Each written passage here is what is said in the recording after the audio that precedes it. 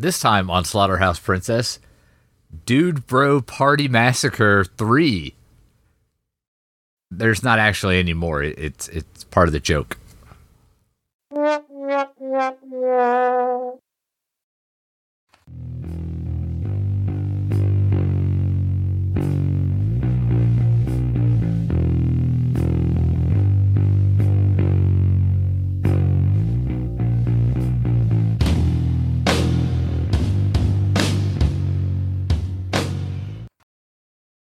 Welcome to Slaughterhouse Princess. I'm Chris. And I'm Troy. And horse noise. There you go. Yeah. Okay, so I've fulfilled the soundboard quota for the week, Chris. Thank you. And obviously we have no Horse Lanta with us today. It's true. But he's going to be on a limited schedule for a little bit. He's got a lot of wagon pulling to do. Various horse things. Yeah, the horsing around like he does. But I hear, Chris, we're going to do another round of horror movie trivia. Yeah, nobody told us not to. So yeah, I'm the sole victim. So I guess you can ask me questions, and if I don't know them, people can yell at their speakers or their earbuds or whatever because they know the answers and I don't. True. Okay. Are we ready? Yes. What 2016 movie finds a group of thieves trapped inside a house they are trying to rob and discover the owner is not just a blind, helpless victim? Oh, Jesus Christ. I know which movie this is. I don't remember the name of it. It is not the one with Tiger in the name. That's the one with the girl with the autistic brother. I mean, it's not something stupid like See No Evil, because that's the one. The second one's the one with Kane in it. Fuck. It's something about holding your breath. Hold your breath. You're on the right track. What's it called? Don't Breathe? You got it. Okay. Half credit. Welcome to my brain, folks, where I'm like, it's not the Tiger one. It's not the one with Kane in it. So half point. There, I'll take a half point for that. That's fine. When a Japanese high school student attempts to escape the battle royale, what method of control does Tasheki Kitano demonstrate? Boy, I said that bad. Is that the exploding collar? Yes. Okay. Because we have done that for the podcast. If I didn't know that, that would be sad. Good film. Also likely, because none of us remember anything that we've seen for the movies on this podcast. I don't even remember what we're going to talk about. What 2005 film starring Jennifer Connelly was based on a book by the author of The Ring trilogy? Oh, that's Dark Water. Correct. Because I love me some Jennifer Connelly. But going back to what did I say about not remembering things? Oh, my very first movie on this podcast was The Orphan. And if you want to see a true life thing that was probably inspired by The Orphan, watch The Curious Case of Natalia Grace. It's on Max or your local legitimate internet retailer. Acquire it by any means. It is a trashy true crime docu-series. It's a trip. You can thank Anna, our friend Anna, for the podcast, our friend of the podcast Anna, for that one, just suggesting it to me. Thank you, Anna. Yeah, so you can ask me another question now, Chris.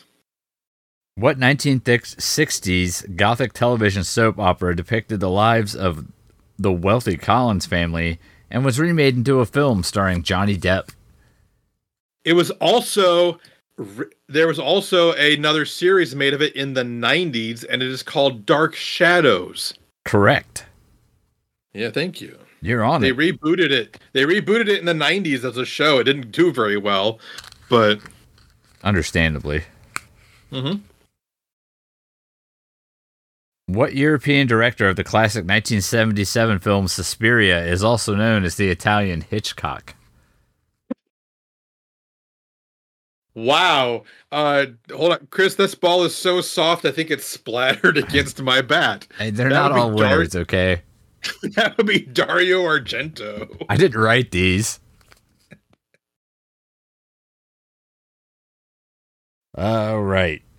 So I guess if you get this one, we'll call it quits. I win. Yeah, if I get this one right, I win. If I get this wrong, I win. Damien Thorne is the name of the possessed child in what 1976 movie? What was the first name? Damien? Oh, that's The Omen. Yep. Okay. That's easy. Yeah. Those were all pretty easy. Yeah. Okay. Don't Breathe was kind of a little more difficult. But I remember hearing about that one on our Sister podcast, Horror Show Hot Dog. Also, how I know about that Tiger one. That's true. They watch 3 movies because they don't have any respect for their time. Yeah, and they're friends with that bitch Carol Baskin. That's a Tiger King joke. Get it? She definitely killed her husband. I was telling my wife, for some reason, we were listening to the radio and that fucking remake of Billy Joel's We Didn't Start the Fire by Fall Out Boy came on, and they mentioned Tiger King. And my wife didn't catch the lyric, but she did catch me just saying, that bitch Carol Baskin. Because it was the only way he would ever refer to her was, that bitch Carol Baskin. He did not like her. Not at the least. Not even a little bit. But we should probably get on to this movie, which was called Dubro Party Massacre 3. Suggested to us by, this one was Kylie? I believe so. Yeah, it was Dummy Act for the last one, Death Kappa, and I believe Kylie for this one. That sounds right. Yeah. Thank you in advance, Kylie, because you usually suggest us interesting, if not always good movies. I mean, you do this long enough, you take interesting more than good. Yeah, I mean, as long as I have some kind of reaction to a movie, I'm happy with it. It's when I'm just like I fall asleep watching the movie that it's not good. Yeah. Don't worry, I don't have a book for this. Weird. It's weird how this doesn't have a book. Yeah, and it was kickstarted though, like in 2015 or something. True. Yeah. It also, despite being Dude Bro Party Massacre 3, it is the first installment. Yeah, like what was that? The Mask one? Oh yeah, Unmasked Part 25 or whatever the fuck it was. Yeah. So Chris, how does this movie film start? It starts with a recap. No, it starts with a thank you to some random dude in Minneapolis, Minnesota, who recorded this movie off of public access TV because Ronald Reagan had all the copies of it destroyed. Oh yeah, because the conceit is that, okay, this is all in 4:3, and the conceit is that they recorded it. Mm-hmm. So occasionally you're treated to like period commercials. Yeah, and also it starts off with some kid riding a bike and his dad praising him before it cuts to the actual movie. So to imply that he just taped over, it's like one of his like family's like camcorder moments. Yeah. Which is pretty good. And then we start off with a counseling session, I believe. Yeah. Which is basically a recap of the first 2 movies. Which don't actually exist. Yeah. Which is great. That made me so happy. Also, the therapist is obviously the lady who played Alice on The Magicians. If you are familiar with her, you will understand why I could clock that immediately. And she's talking to a dude bro. Yeah. Brock? Sure. I'm pretty sure it was Brock. But not the Lesnar. Yeah. But not Brock Lesnar, because he doesn't need therapy. No. His therapy is whooping on fools. Yeah, beating the crap out of people. That's his therapy. And he basically recounts how they fought Motherface, I believe it is. So I believe the first movie was about some sorority house mother killing a bunch of dude bros. Yeah. Probably for doing something terrible. Maybe Panty raid. Sorority girls. Panty raid, yes. So she dies, but then her daughter removes the face from her corpse and wears it and kills a bunch of other dude bros for doing something. And that's how this guy is in therapy now, because I think he's helped kill both the mother and the daughter. Yeah, you can only kill so many people before you need to talk to somebody. Yeah.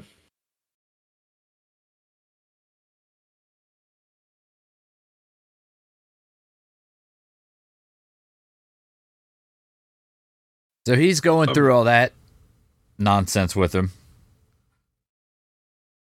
And then she grabs a knife and slits his throat.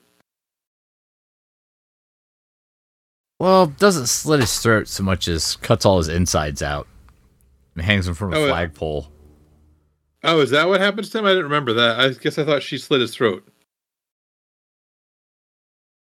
I don't remember. It's fine. I watched it last night. I was tired. He dies. He does. He deserves it. Yep. Because he's a dude bro. And then and by the way, like when they show like the dude bros partying in the flashbacks, it's like all guys, some with their shirts off, and they're like, it's very homoerotic in a hopefully humorous way. Yes. At least in a satirical way. At very least, it's satire. Yeah. It may not be funny, but it's still satire.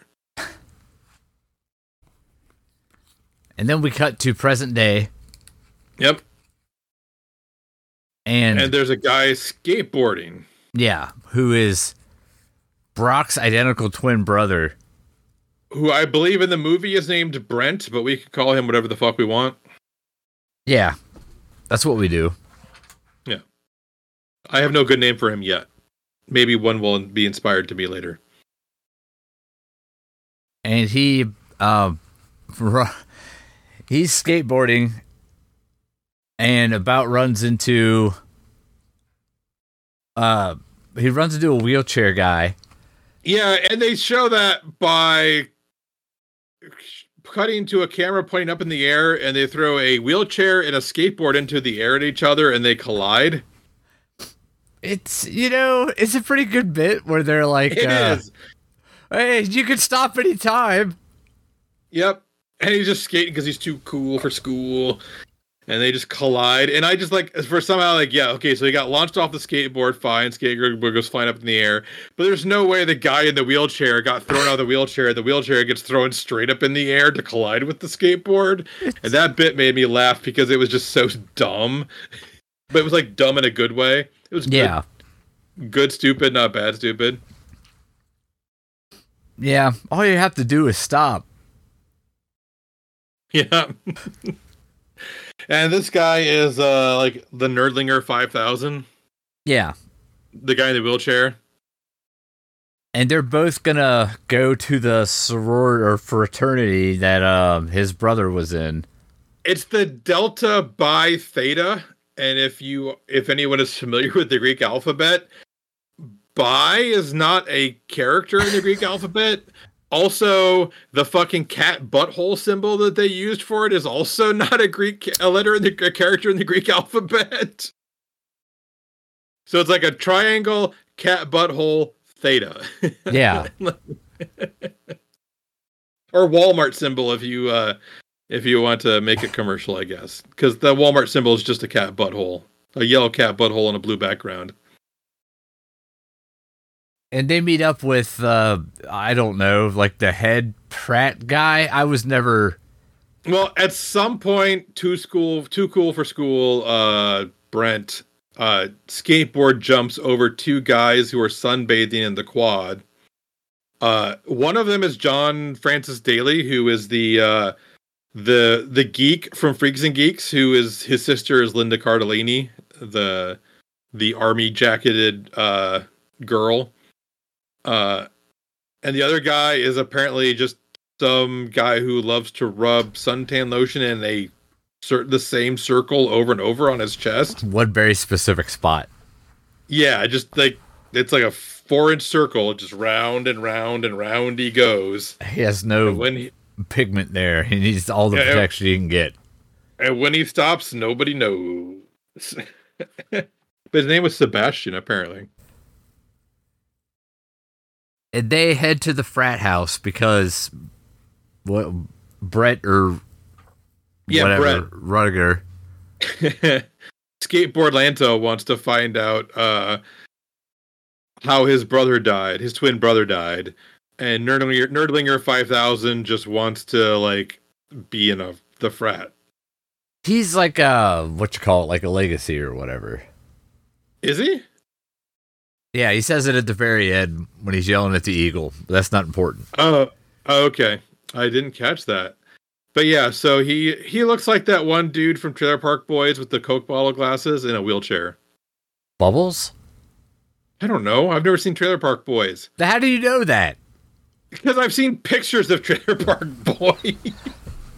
He does look kind of like Bubbles. So I don't know. Like, I have weird cultural osmosis sometimes. Like, I've never seen Always Sunny, but I can always point you towards the Charlie Day, Red String, Pepe Lives or whatever fucking corkboard shit. Pepe Silva. Mm-hmm.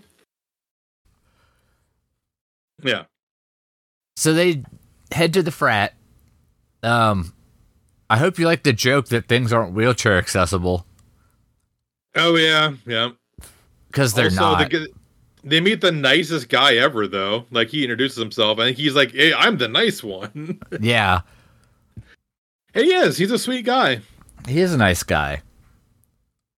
They meet up with various frat guys. Yes, there is Sizzler, the pledge, who is vegetarian, so he's never going to get in. I thought it was funny that there was a vegetarian named Sizzler. I thought that was great Imahara for like 10 minutes. I'm so glad it wasn't. Yeah, no, I realized it after I saw him again. The first time they just flashed him, was that Grant Imahara? That's fucking weird.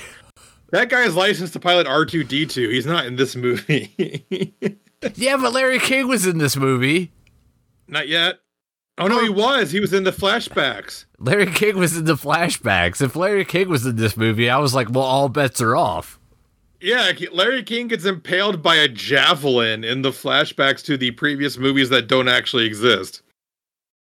That's wild. It was like, what? Why did they get Larry King in this movie? Like, whose nephew is in this movie that they knew how to get Larry King on the phone? I have no fucking clue how they managed that, but they did. And more power to them, I guess. There's the pink guy, the pink shirt guy, who's just a like 40-year-old alcoholic.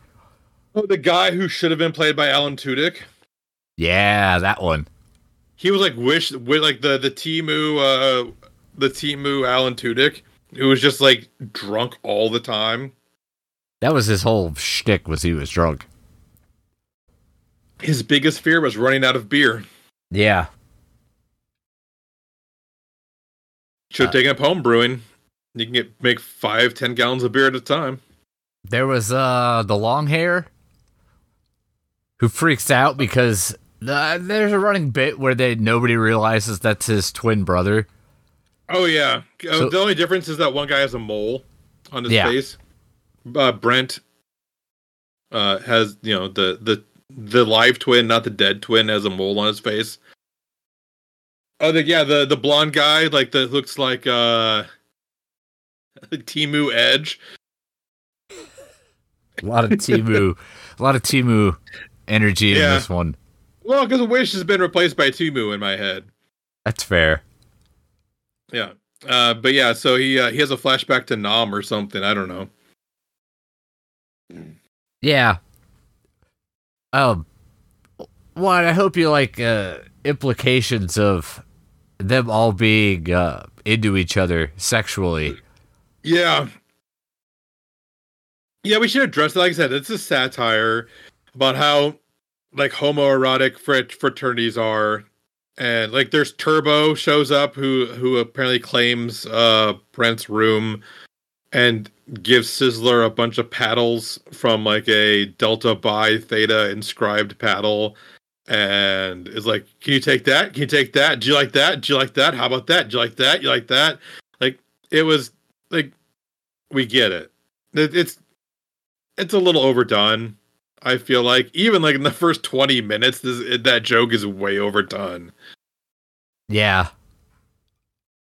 And sometimes it lands. Most of the time, it's just like, okay, all right, I get it. Like the fucking flashbacks when it's the dudes at the lake and it's all a bunch of topless guys, like kind of like rubbing up on each other while they're like, jumping up and down in the lake. And you're like, are there any? Oh, nope. There's like zero women there. Okay. That's just all man titties. Okay. Not what I would expect at the beginning because you don't know what to expect for this movie. You're like, oh, okay, I get it. That's kind of funny.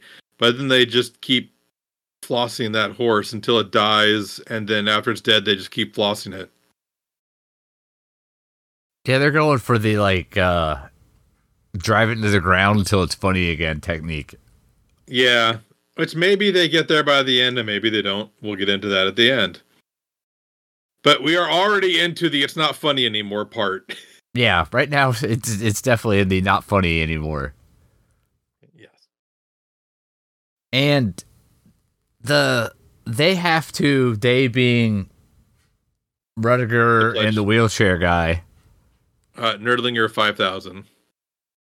Their pledge hazing prank, I guess? Yes. So every year the Delta Bi Thetas have some kind of prank. And this year they're having the pledges do it, and that's to get onto the campus radio and say that the dean eats farts. Eats farts. Hilarious. Hilarious. Because you wouldn't typically eat a fart. Is the thing. That's how you get pink eye on your tongue. That was actually a bit in the film earlier. There was a pink eye joke.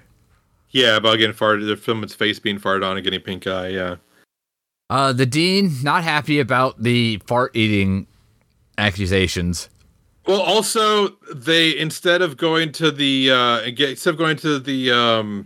college radio, they end up taking a right instead of a left and hack into the air traffic control system and cause a plane to crash into an orphanage because they were announcing that the dean likes to eat farts. Kind of funny. Yeah, that bit was actually kind of funny because it's just, it's just over the top. The eating farts is like a 5th grade joke. So the dean calls them into her office to put them on double secret probation. Yeah. And it's Nina Hartley is the dean, which I thought was kind of funny. And she goes over some of the other pranks that got them in this position. They caused a dictator to be overthrown because they put up a hot air balloon in some like banana republic country. Yeah. And they also flooded a town called Parch Town by, I don't know, like blowing up a dam or something. And that is now Lake Town. Or Lakeside Town now is sprung up around the lake that is on top of Parch Town. They killed those hundreds of people, and then they killed a bunch of people 200 people by crashing a plane into an orphanage with the dean eats farts prank. Yeah, but since they did overthrow the Banana Republic, the dean's willing to let it go. Yeah. And they're like, hey, we should celebrate by going to the party house on the lake. And the dean's like, well, if you know any guys who went to middle-aged recent divorcees, let me know. And they're not, because No, um they're into each other. yeah, they're a bunch of gays. Yeah. Also, but we are introduced though inside the frat house earlier to Cindy, who is the girlfriend of TODD Todd. Yeah. And she is also a legacy, but they won't let her into the frat because she's a woman. But she really wants to be in the frat, so she's dating TODD. To try to get in the frat. To get in the frat, yeah. Because her dad was in the frat, and she wants to make daddy happy. Which is probably something about the Greek culture on college campuses, but I wouldn't know. Yeah, the inherent sexism of fraternities and sororities. I went to night school.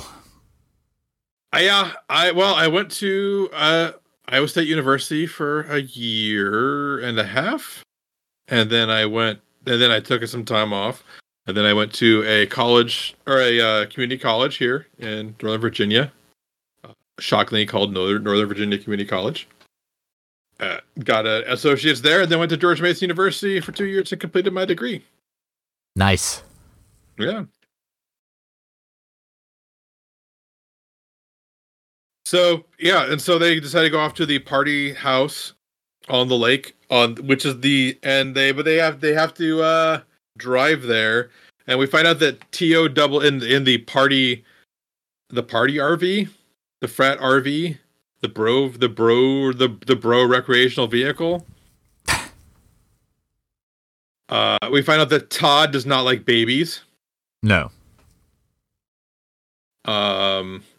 Other than that, do we find anything else out? There's this entire side plot with Patton Oswalt and Satanism and oranges. Oh yes. So Patton Oswalt is the police chief, who is also somehow associated with Satan and Motherface. Yeah, but not really, but kinda. But because Motherface is probably working for Satan as well. So Patton Oswalt wants to give her a hand up by sacrificing a virgin to empower Motherface so that she can take over the world. Sure. And there is the one cop who is doing lots of cocaine and talking about being immortal and having his face fucked, or fucking faces. I don't remember which. Either one. Doesn't matter. But apparently he's also a virgin. And so Patton Oswalt calls in the woman of color in the department. Yeah. And says, "Hey, I need to send virgin over to the woods so he can be sacrificed. Watch how I do this. Just make sure he gets sacrificed in the end."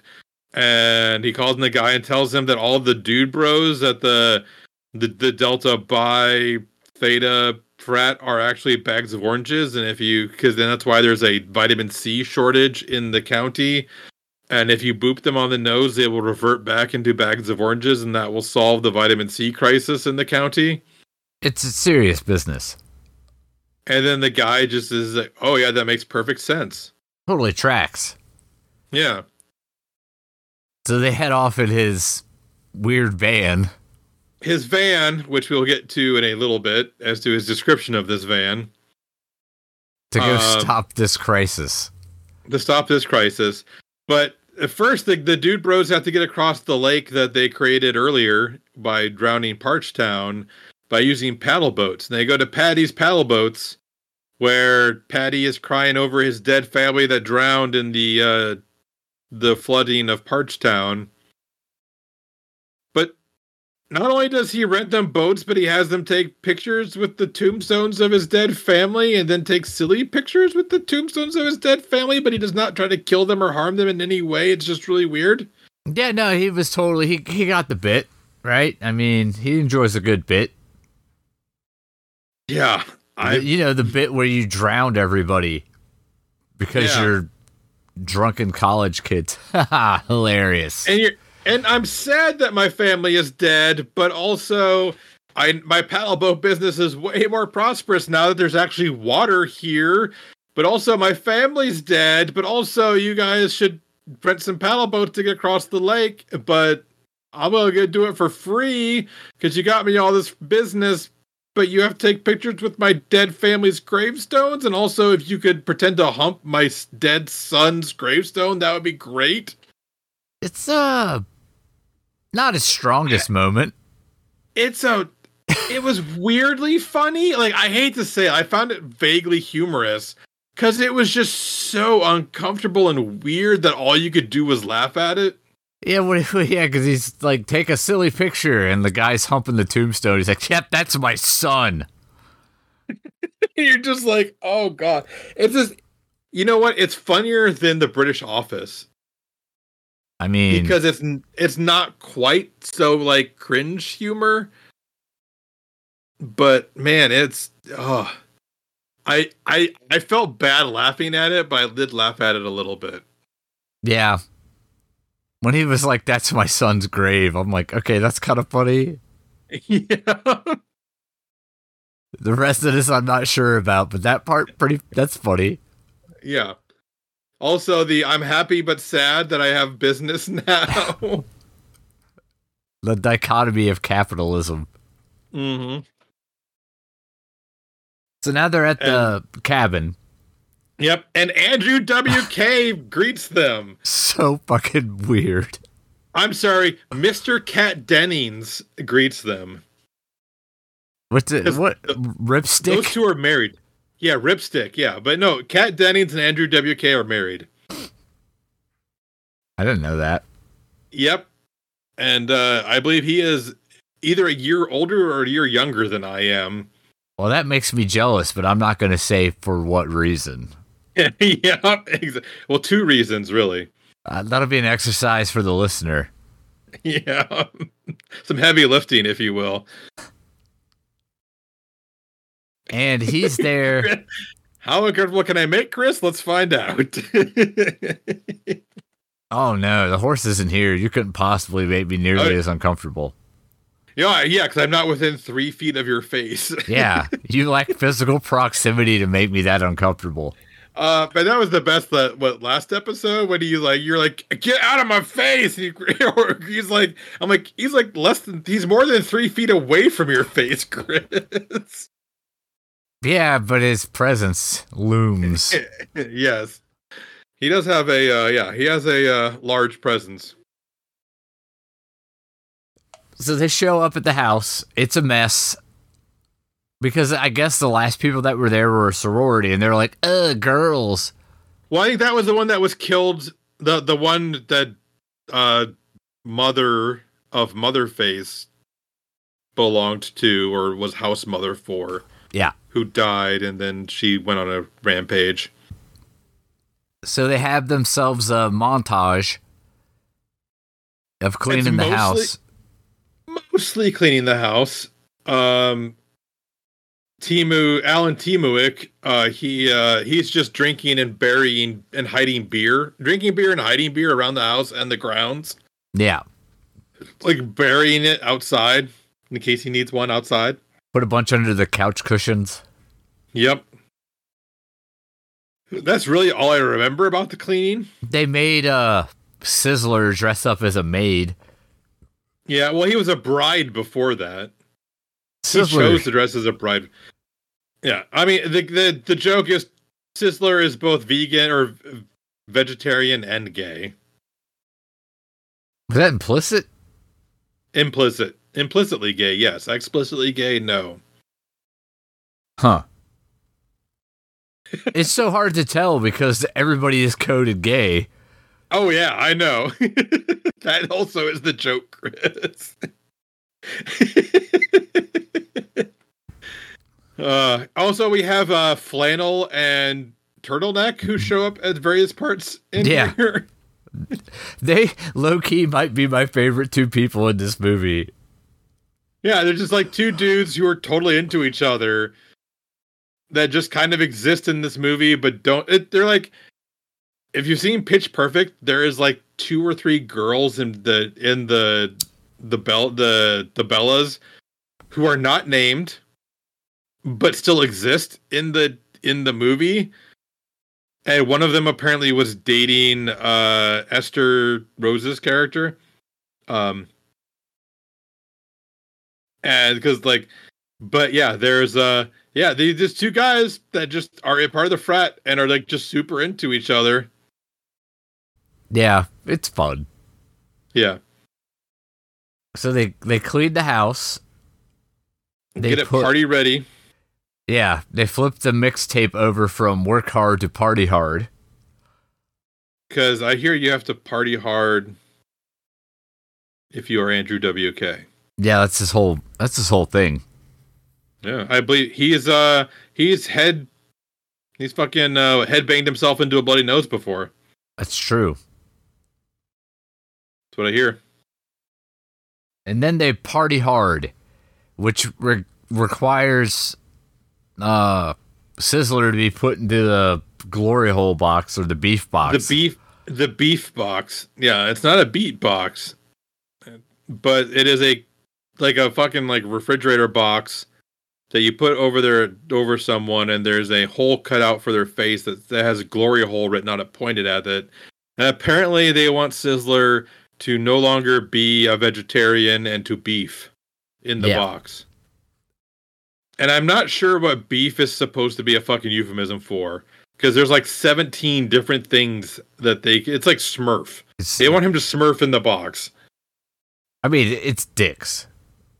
I mean, do they want him to suck dick? Do they want him to jerk off in it? Do they want him to eat dicks? I mean, because it's something about like if you want a 4D experience, lick the inside of the box.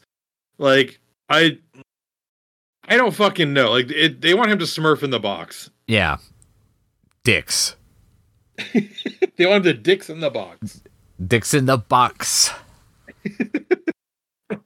Thank you, Justin. Step 1. Cut a hole in the box. Yep.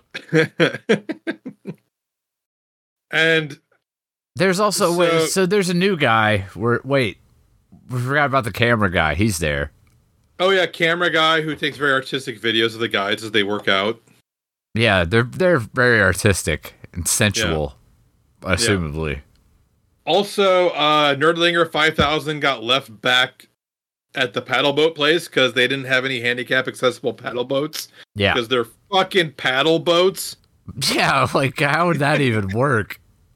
So he was forced to do like wheelchair himself around the lake and is attacked by wolves, like his family before him. Yes, they died from a vicious wolf attack, and now he has been attacked by wolves as well. God damn, this stupid movie. That bit was kind of funny. Yeah. I'm not saying it's not. Yeah, you feel bad laughing sometimes, though, during this, I will say. Oh, and in case we never said it, because we probably didn't, every so often, this movie will stop and cut to like a bumper and then show you like a commercial. It's a fraction of a commercial. It's not even a whole commercial. Yeah. It'll be like a guy lying in a hammock going like, "Where's my trapper keeper?" And they cut away and you're like, "What?" Yeah. So just know that's happening the whole goddamn time. We cut back at some point to the cops. Yes, the cops are in this van, or a bus, if you will. And they're driving there, and virgin guy keeps talking about how, like, when he learned to read, and he read a book, and it, like, really just, like, banged his mind. Like, it just, like, blew his mind. Just banged it right out. And then, and he wants to do that for children. He wants to bang children. In his bus. Just like in his bus. His bang bus, as he calls it. If you will. Where he bangs children. Yeah, he bangs children in his bang bus. That's what he wants to do. And the whole time, the lady's going, "Are you sure you couldn't come up with another name for this? Like, I don't know, like the bookmobile." Like, literally anything. Literally anything other than banging kids in a bang bus. Nope, he likes it. He likes the branding. Yep, and so they're driving the bang bus down the road, and they see a child being yelled at by an adult. And so they stop the bang bus, and they chase the adult off. Well, they back into him and grind him up under the wheels, and then the bang bus won't go anymore. Right, but they do give the kid a book. That's the important thing.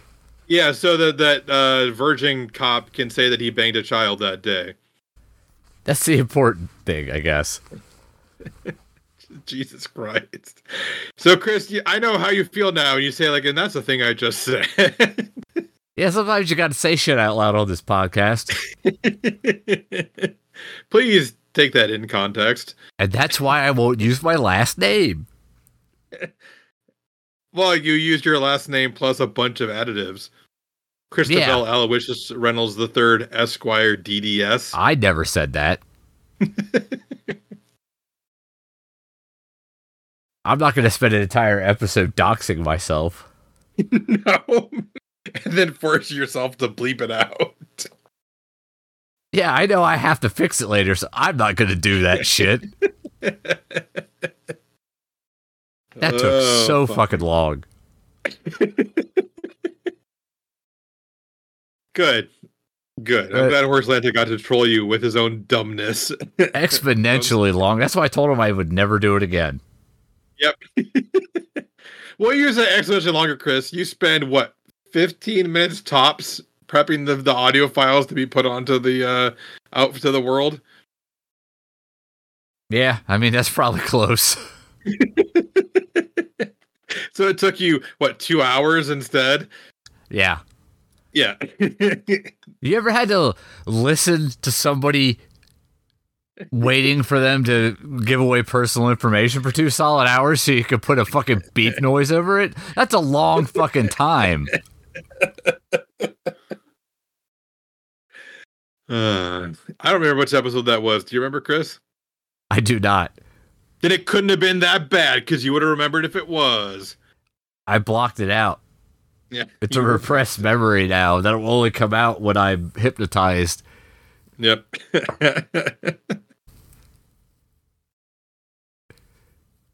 Where are we? What's happening?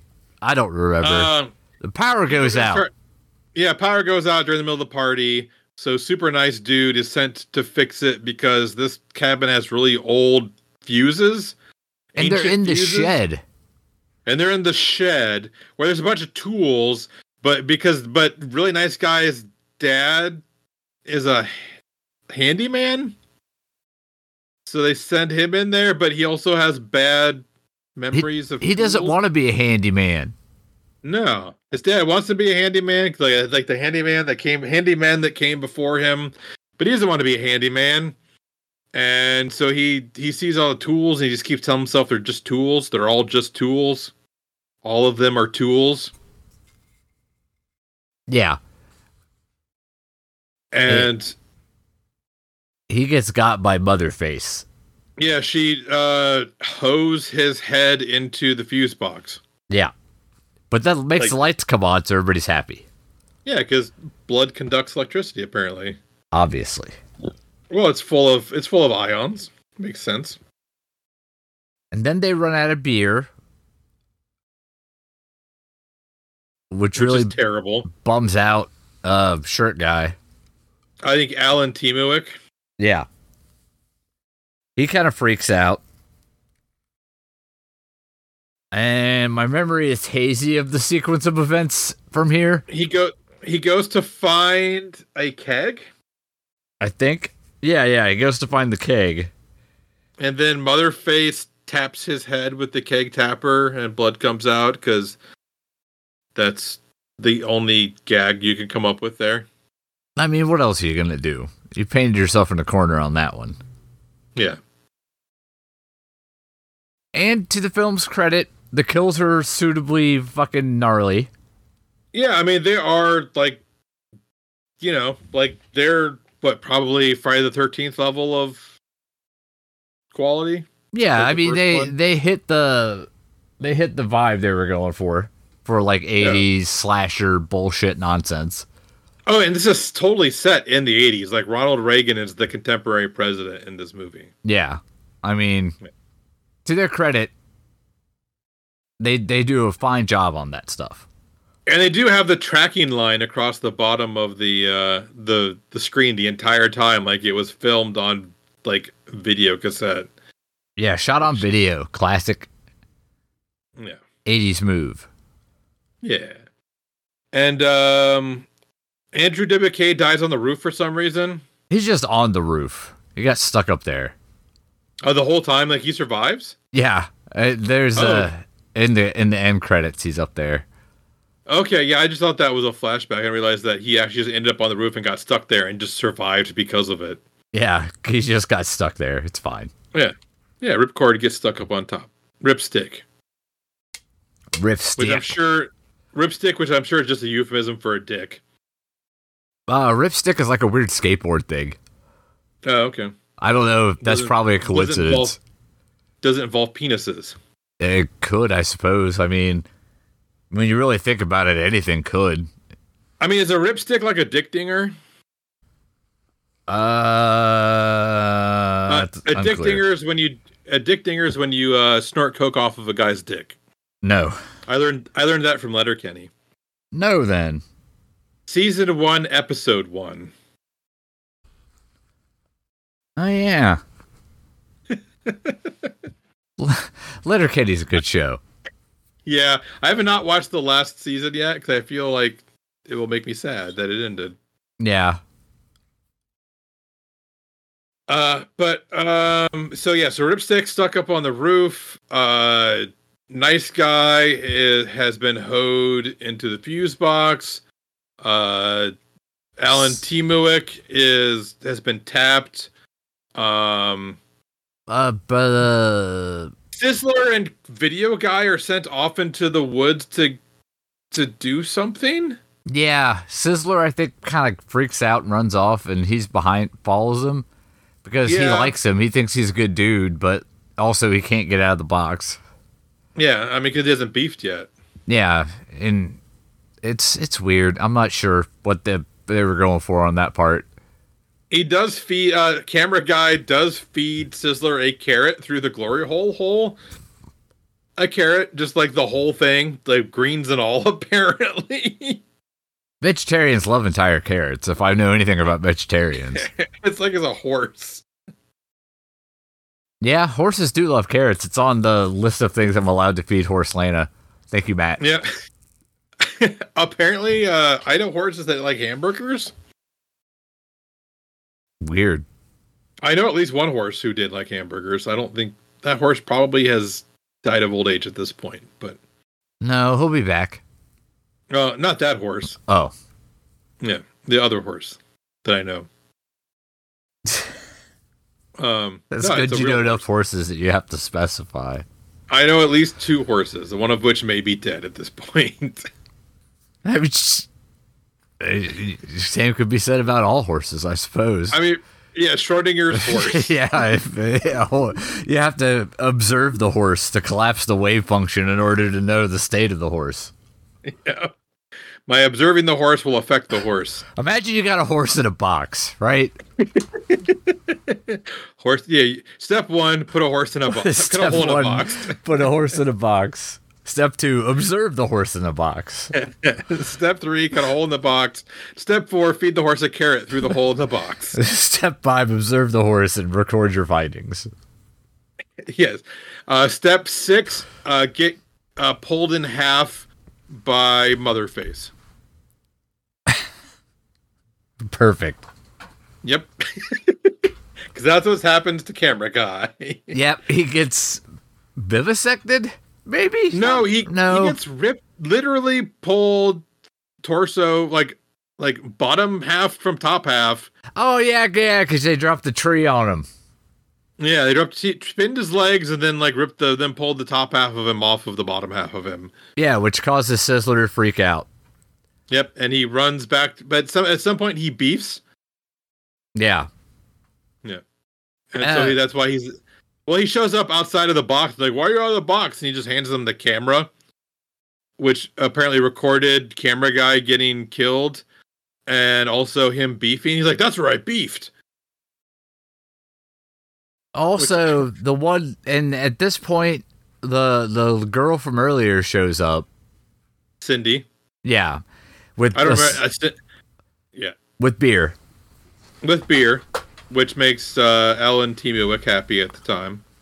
But then everybody gets mad because this is for bros only, man. They were having the bicep fucking bicentennial or whatever the fuck it was.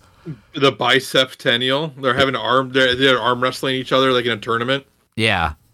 And then she shows up, which gets TODD kicked out of the frat because she brought a girl to the frat party. It's for the fraternity, not the sorority. Yeah, and I mean, so they go into a tent. Yeah. And she tries her darndest to have sex with Todd.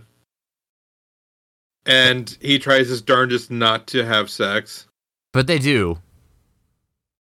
And at one point he says, "Hey, like all these holes you poked in the condom aren't working because it's still not like letting all the fun in or something." I don't remember. Like they make a joke about her having poked holes in the condom, how it didn't improve the experience. Yeah. Weird. Because she figures, I guess, if she can get pregnant with a frat baby, they might let her into, like, she'll make her dad happy. I don't even feel like unpacking whatever the fuck they're trying to convey with all that. But what does happen is while TODD is doing Cindy the doggy style, he gets impaled from behind by Motherface, which apparently makes him orgasm. Yeah. Because, like, you know, I mean, if you're going to go out, you might as well go out with a bang. I know anytime I'm stabbed in the back with a machete, I coom immediately. You magna cum laude. Yeah. That's what I call it. I exclaim it loudly. You ejaculate it? Yeah. Yeah. From the window to the wall. I mean, ejaculate is just a word for just shouting something out. I feel like context is important with that, but it is. I mean, you could just stand by the side of the road ejaculating all day long and not get arrested. Yeah, well, I'm not even going to try that out. Hey! Stop ejaculating on my podcast.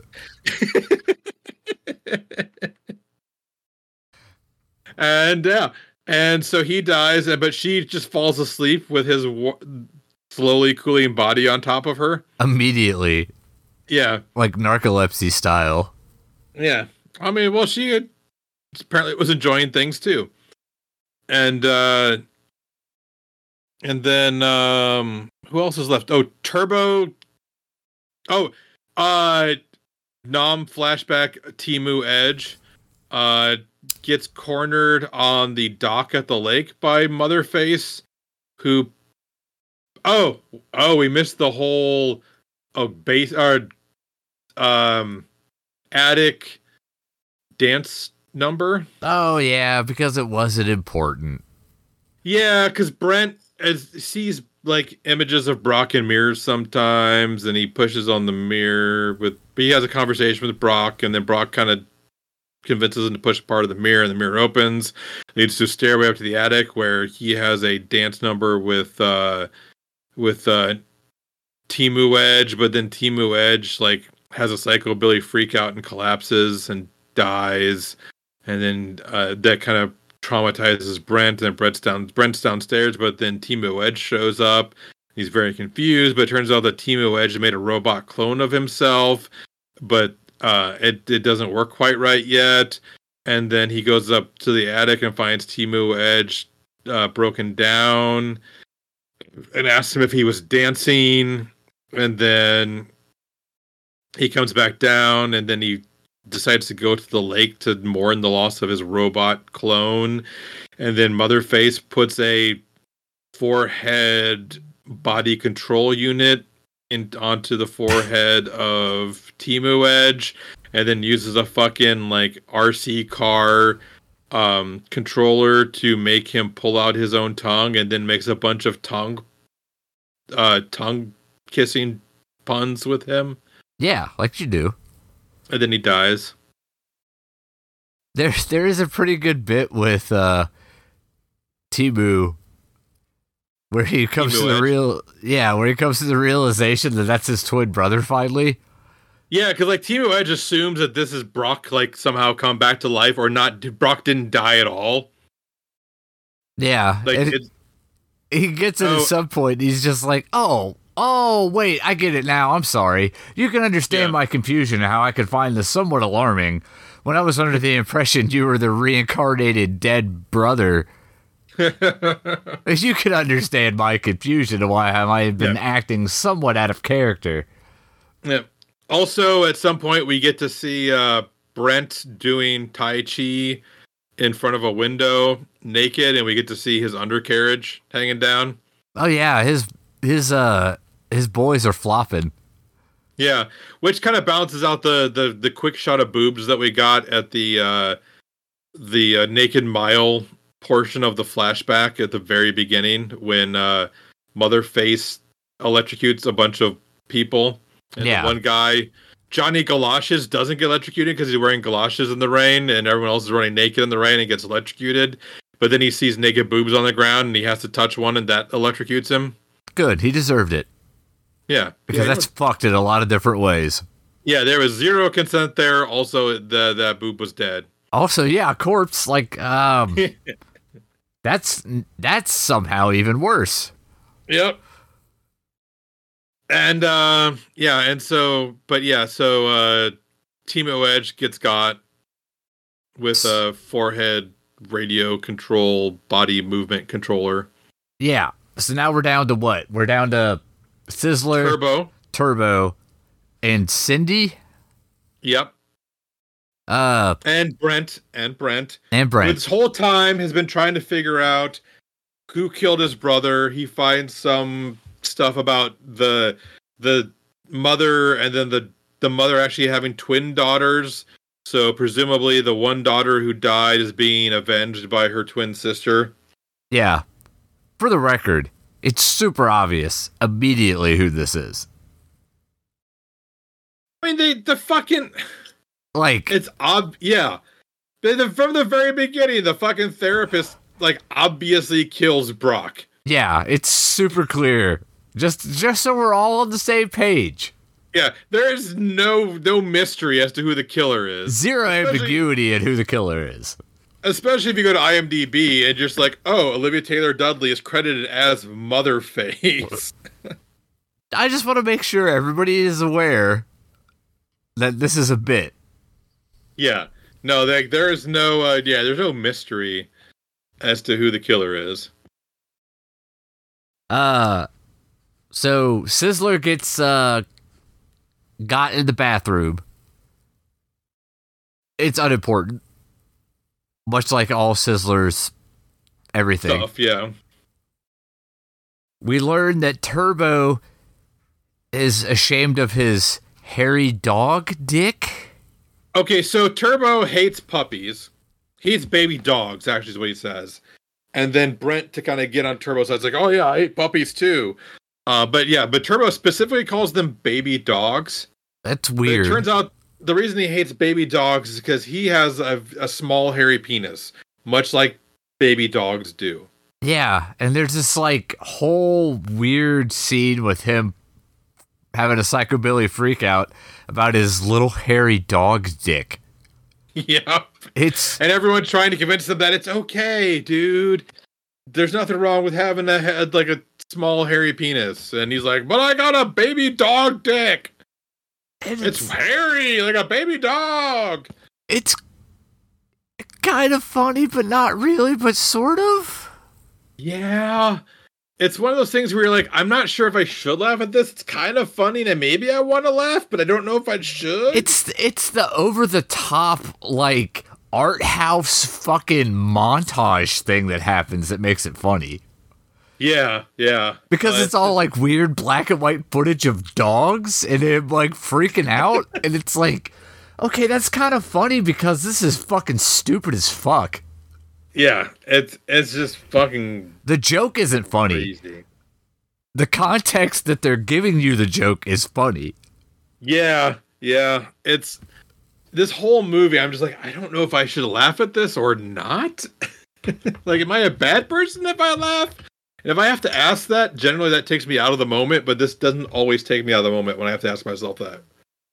But he dies. That's the important thing. Yep, Turbo dies. I don't remember how. It doesn't fucking matter. Oh, dogs. A bunch of dogs get let into the into the room, and then like he's distracted by their hairy dicks, and then he's killed. For irony. Yeah. And Cindy. Oh yeah, so that leaves Cindy and Brent. And Cindy tells Brent about how she is carrying the next Delta Bi Theta male inside of herself. She has apparently conceived with the TODD. And then Motherface uses some kind of like fucking weird poker thing through the back that rips the fetus out of her body.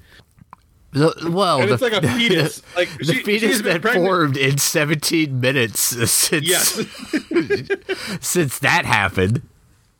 Yep. And so she's killed both the long-awaited Delta Bi Theta male and Cindy at the same time, and then starts to chase Brent out into the woods. Yeah. Meanwhile, back at the Bang Bus. Yep. They get it. They man. What fucking virgin cop falls asleep, and POC female cop, woman of color cop, just like apparently has fixed everything, and he gets up. He's like, "Wow, something like something magically fixed the bus," and she's kind of looking at him like, "You are a fucking asshole." Yeah, and somehow he gets abducted and tied to a Satan sacrifice. It's thing? Not a pentagram though, it's a hexagram. Yeah, it's weird. Which I was like, that looks a lot like the Star of David. I don't understand.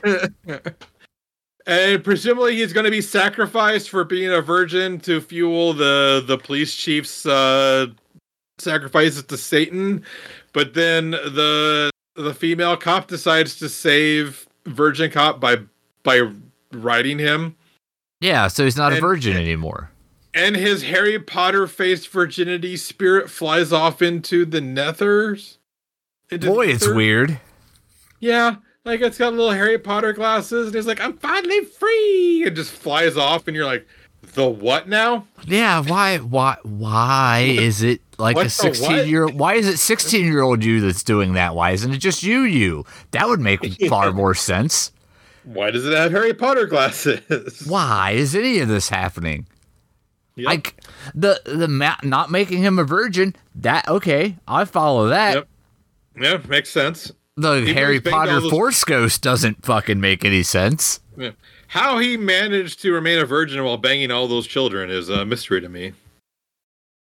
Who's banging them with knowledge? Oh, okay. Book banging. Yeah. Book bangings don't count, as we all know. Yeah. Only if they happen in the book bang bus. Yeah. Okay. I hate my life sometimes. Or myself, at least. And so we have the final showdown between Brent and Motherface. And of course, Brent has figured it all out. Yep. He knows exactly what's going on. And Motherface is really Ronald Reagan. Yeah. And they did hire the world's worst Ronald Reagan impersonator. Oh, God. He looks nothing like Reagan and sounded nothing like Reagan, but apparently he's Ronald Reagan. Did they just go to, like, a Greyhound bus terminal and find literally the first person who said, "I will do this for $23? As far as I can tell, yes. Like, I will on accident do a better Ronald Reagan impersonation. Like, this is a better Ronald Reagan impersonation, actively. Yeah, right now, I am impersonating Ronald Reagan better than this impersonator impersonates Ronald Reagan. Yeah. Like, I could do a bad George Bush Sr. impersonation. That is a better Ronald Reagan impersonation. Yes, Chris. Could you tear down this wall for us, please, Chris? Beaver and Bumhead.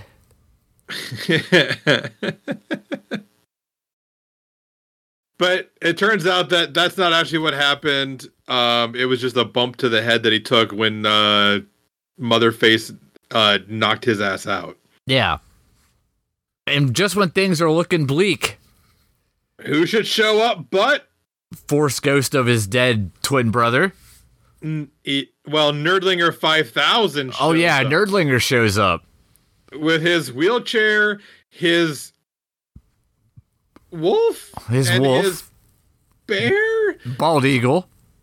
and a bald eagle, which is the most realistic creature in the movie. He made it his bitch. He made all of them his bitch, and he is going to use them to attack Motherface to save his friend Brent from the killer. And then Motherface throws an axe and that buries itself in his forehead, and then the animals kind of shrug and fuck off because this guy's dead. They drag him off. They drag his body off in the woods to eat. It is a good bit. Actually, yeah, it's pretty good. That was one of the funnier parts of the movie because you're like, oh, fuck, yeah, that sounds right. Is that a bald eagle? Yeah, I made him my bitch. It's the most majestic of creatures. I made it my bitch. Bitch. And then she just throws an axe into his forehead and he dies. It's pretty stupidly good. Yeah. And yeah, so Brent and Motherface have their final confrontation. Somehow Brent wins. Oh no, but yeah, Brent is his Force Ghost brother shows up and convinces him that he needs to allow his bros into him. And various bro ghosts of all the bros who have died insert themselves into his anus. Oh, into him. I get it now. It was subtle in this movie, but now that you say it, I can see it. Yeah, well, he gets powered up and turns into Bro Hulk. Yeah, and even the Harry Potter ghost shows up. Harry Potter virginity ghost flies up his butt and somehow makes him more powerful. And he hulks out. Turns into a totally different white guy. Yeah, not even the same hair. Dude. Yeah, Brent, Brock, Brian, whatever the fuck his name is, like has black hair, but Bro Hulk has blonde hair. And he's like less Temu Edge, a little more just like 2010s Edge. Well, I mean, at that point, he's more like Temu Lou Ferrigno, right? Yeah, Temu Ferrigno. And okay, I thought that it was pretty funny where the way this all gets resolved was just the Hulk guy just beating the shit out of a mannequin for like 2.5 minutes. Yeah, it was pretty good. That was pretty funny. Yeah. He just like grounds and pounds it for like 2 minutes, just beats on this thing for a while. Yeah, just like Hulk smashes it on the ground, and like it's obviously Motherface is dead, but it just keeps going to town, and then like rears up to the sky, is like ah! And then the movie ends, right? Yeah, well, there's the after credit scene with Andrew WK on the roof singing about how he's stuck on the roof. Yeah. Oh, well, it's not all the way over. We need to resolve the plot. Oh, yes. Oh, yeah. So after cops go back to the cop shop, and Patton Oswalt's like, I thought that guy was supposed to be sacrificed and dead? And they both kind of shrug. And then he gets a phone call from Satan that causes him to explode into a bunch of blood. Mm-hmm. Like you do. And then woman of color cop tells formerly virgin cop that she actually is a bag of oranges. And then we flash back to all the scenes where he was talking to a bag of oranges. He fucked that bag of oranges. It fucked him, really. Oh, yeah, okay, fair. Yeah. And then she's like, you gotta do it. You know you gotta do it. And he looks upset about it, but he boops her on the nose, which is how you turn a human into back into a bag of oranges if the bag of oranges is a impersonated human. I don't know if we stated that earlier, but that's what Patton Oswalt told the guy to do to all the dude bros. And then oranges start falling from the sky in the county that they're in, and the vitamin C crisis is solved, but his girlfriend is gone, and he lies with a bunch on the floor crying with a bunch of oranges strewn around He's making him. orange juice and crying. Oh yeah. I do like the part where the other cops are like, he's talking to that fucking bag of oranges again. Yeah. That was pretty funny. Yeah. He just has orange blindness. And that's this. Yes. Bean. Yep. So what did you think of this movie, Chris? You know, it's not great. It has its moments. It's a roller coaster, not because of like any tension or anything, but it's like you go from like fuck this movie to like, okay, no, actually that's kind of funny. Maybe they're gonna pick it up again. Nope. You lost me again. Okay, all right, begrudgingly, that's kind of funny. Nope, not into it. Like legit, some of the stuff is funny. Yeah. The effects work is pretty good. Like they do a pretty good job of hitting that like 80s slasher feel whenever somebody's getting got. You said doo-doo, Chris. Doo-doo. Yeah, you did say doo-doo. Just to point that out. I feel like it's appropriate for this episode. It's fair. They could have cut the whole subplot with bang buses and oranges and Patton Oswalt and all that bullshit. Yeah. I feel like they got Patton Oswalt on board, but the schedules didn't line up. And he did all of his scenes in like an afternoon, so they had to figure out some way they could inject Patton Oswalt into this mess. Or else Patton Oswalt's like, here, dude, guys, I have this idea. We'll just improv this scene. Let me do my thing. It'll be great. It won't be spider robot Chewbacca head great, but it will be bags of oranges pretend to be people great. And some, like, legit, some of the stuff is funny.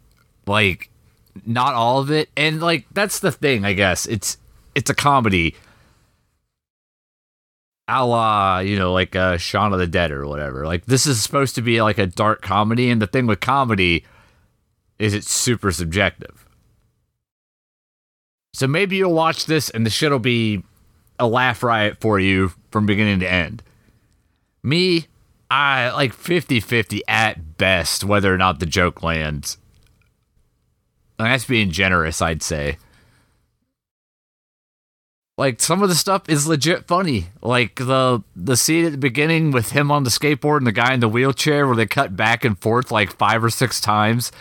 And the guy is just like, no, really, you could just not hit me. And you could just stop. Just, all you gotta do is not hit me. And then he hits him anyway. That's funny. And the wheelchair going up in the air. It's funny. There's some funny shit that happens in this. I mean, judging it on the Slaughterhouse Princess curve, fuck it, watch it. Why not? Like, it's not life-changing, but throw it on. You had a good Saturday, which led into a rough Sunday morning. Throw this shit on while you're making some eggs and bacon and regretting your life decisions. Horse Lanta. Yeah. It's just engaging enough that you'll kind of pay attention. And every so often, you'll be rewarded with a joke that isn't complete fucking trash nonsense about dog dicks.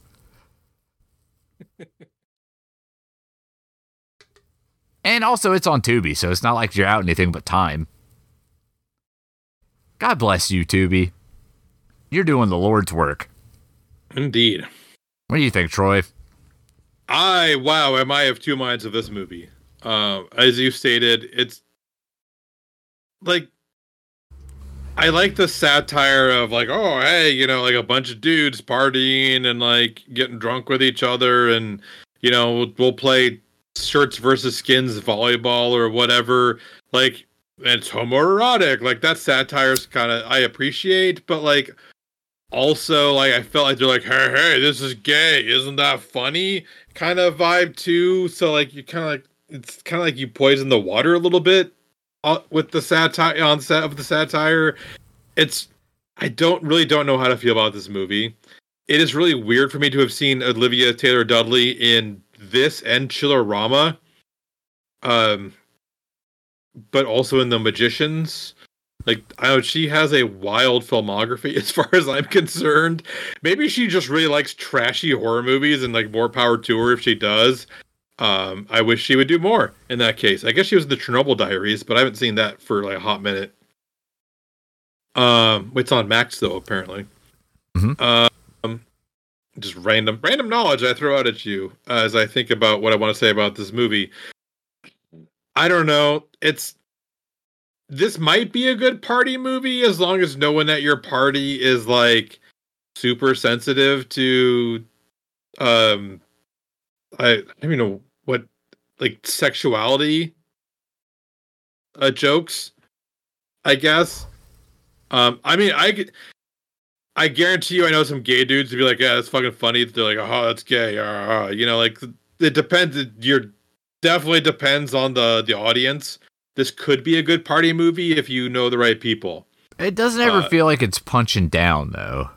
Not so much, no. It's more like, hey, like, we're the dudes are at the party house and no girls allowed because it's the fraternity party house and we're all frat bros, so we're all gonna have a party together. And you know, like, who needs clothes when it's so hot outside? And I mean, yeah,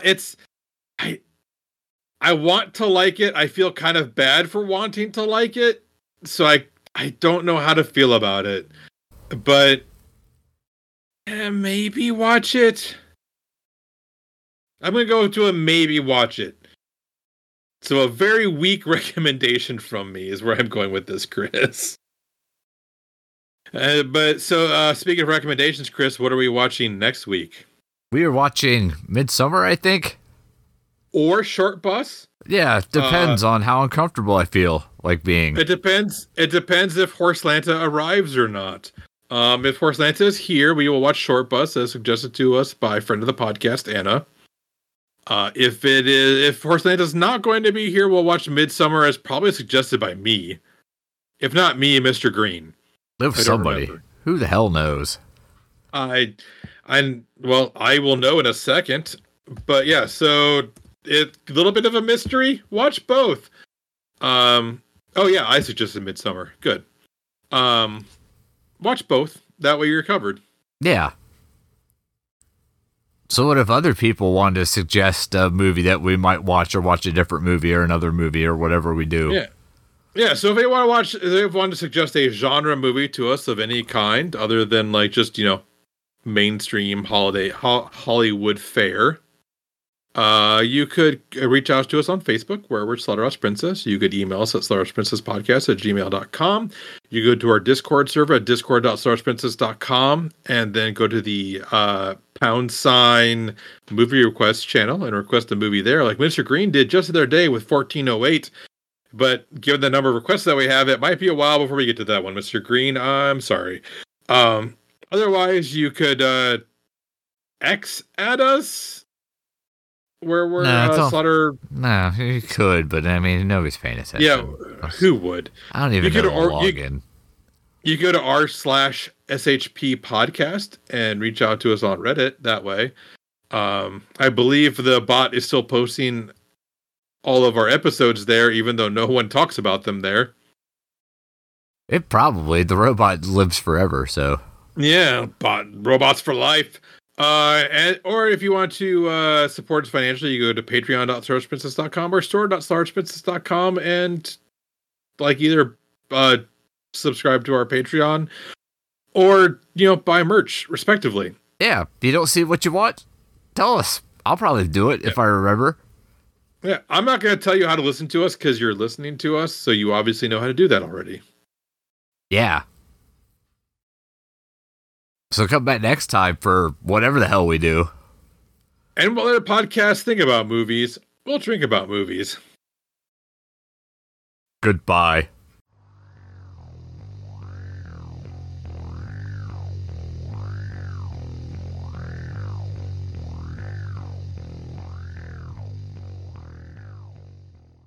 Home Alone is a horror movie, so